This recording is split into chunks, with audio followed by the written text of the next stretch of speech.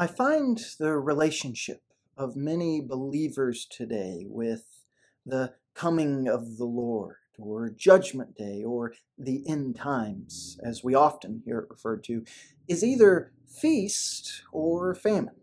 It seems like some preachers that's all they talk about, constantly preaching out of prophetic books or the book of Revelation about how imminent the end times are, and a lot of believers flock to that. I know folks that'll spend hours consuming YouTube video after YouTube video trying to absorb all sorts of information. How they'll constantly be scanning the headlines for what this politician said or that company's producing or what's going on over in this country, to not just say that Jesus is coming, but to say that Jesus is coming soon. He's coming very soon. And then there's other believers that find all of that to be a little uncomfortable, because there are some things about the coming of the Lord that we don't clearly understand, because there's some things that we're not super confident about. We don't discuss it much. We prefer not to be the one that has to teach that Sunday school class. So we put it off, and we'll only do that sermon series on the Judgment Day. We'll only teach that class on Revelation every once in a while, when it seems like there's a lot of pent-up demand, when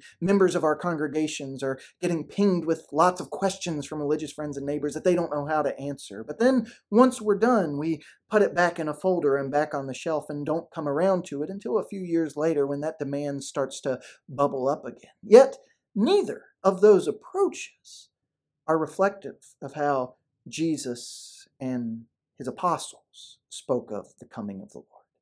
In fact, we can see just how pivotal the coming judgment was to the message that those apostles preached when we look at the New Testament history book, Acts, when in chapter 24, beginning with verse 24, the apostle Paul is in the custody of a Roman governor, Felix, and given the opportunity to discuss what faith in Christ Jesus entails.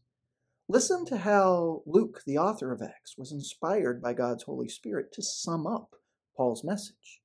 Because in Acts 24 and verse 24, after some days Felix came with his wife Drusilla, who was Jewish, and he sent for Paul and heard him speak about faith in Christ Jesus. And as he reasoned about righteousness and self-control and the coming judgment, Felix was alarmed and said, "Go away for the present. When I get an opportunity, I will summon you." At the same time, he hoped that money would be given him by Paul. So he sent for him often and conversed with him.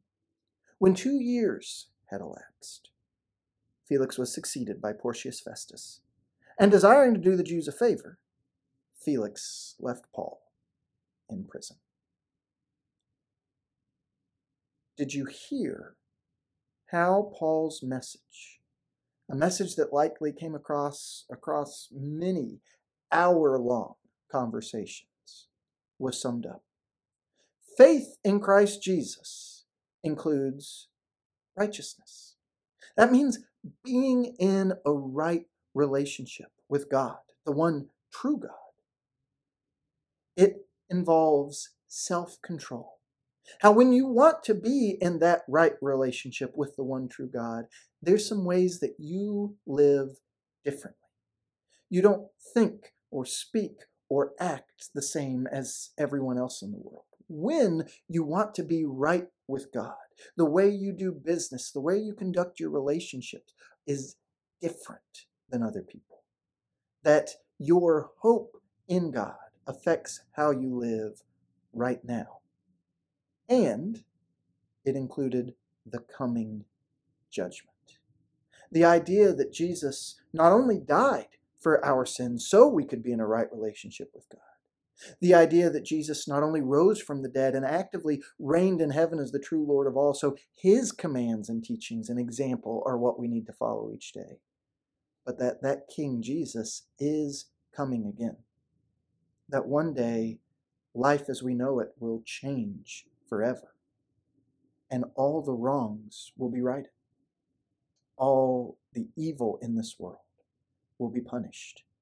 And those who chose to live their lives now under the reign of King Jesus will be gathered to be with him forever in God's presence, with language that can really only be described as having received a glorious reward.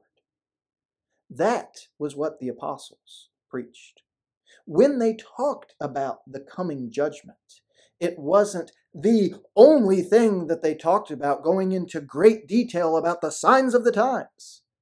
It wasn't something that they avoided talking about for fear of sounding crazy or because they weren't comfortable with it, or something that they only talked about to give people facts that they could use in debates. It was a key component of the message of faith in Christ Jesus, that how we live now matters. And part of why it matters is because it won't always be the way that it is right now. One day, Jesus is coming in judgment. And when that day comes, everything will change. That's how Jesus and his apostles spoke of it. Maybe you and I should speak of it that way too. Maybe instead of only ever talking about judgment in isolation as a topic unto itself, doing a survey of what all different religious groups say about it, or disproving why we shouldn't use this word to describe it or that word to describe it, we should take a more holistic, integrated approach where we talk about how those realities that Jesus is coming back affect how we live